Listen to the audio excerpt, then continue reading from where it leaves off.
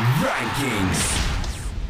Welcome to the TPO Rankings Daily Briefing, your quick fix of Australian football news. But not a lot of Australian football news today, so instead I'm just going to give you a very quick update on the TPO rankings and some of the major movement over the last week. And I'll start with the big one. Heidelberg United are no longer the highest ranked non-A-League club after they went down 2-0 to Pascoe over the weekend.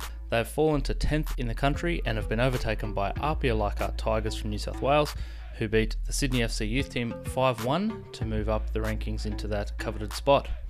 Pascoe's win also sees them move up 3 places in the rankings to 24th, and dropping outside of the top 25 is Broadmeadow Magic from Northern New South Wales, who have dropped to 26th in the country despite them picking up a win over Western Workers 3-0. Avondale FC have fallen further from Victoria after a second loss in 2 weeks, but this one was a bit more of a surprise. They lost 5-1 to bottom of the table Bulleen Lions. Avondale have fallen 4 spots to 21st.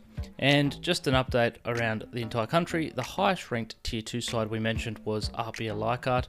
The highest ranked Tier 3 side right now is Peninsula Power from Queensland in 36th.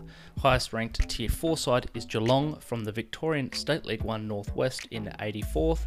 Tier 5 is Berwick City from the Victorian State League 2 Southeast at 180th, and the highest ranked regional Premier League side is Bulli from the Illawarra Premier League, ranked at 75th. That's all for today. We'll catch you tomorrow.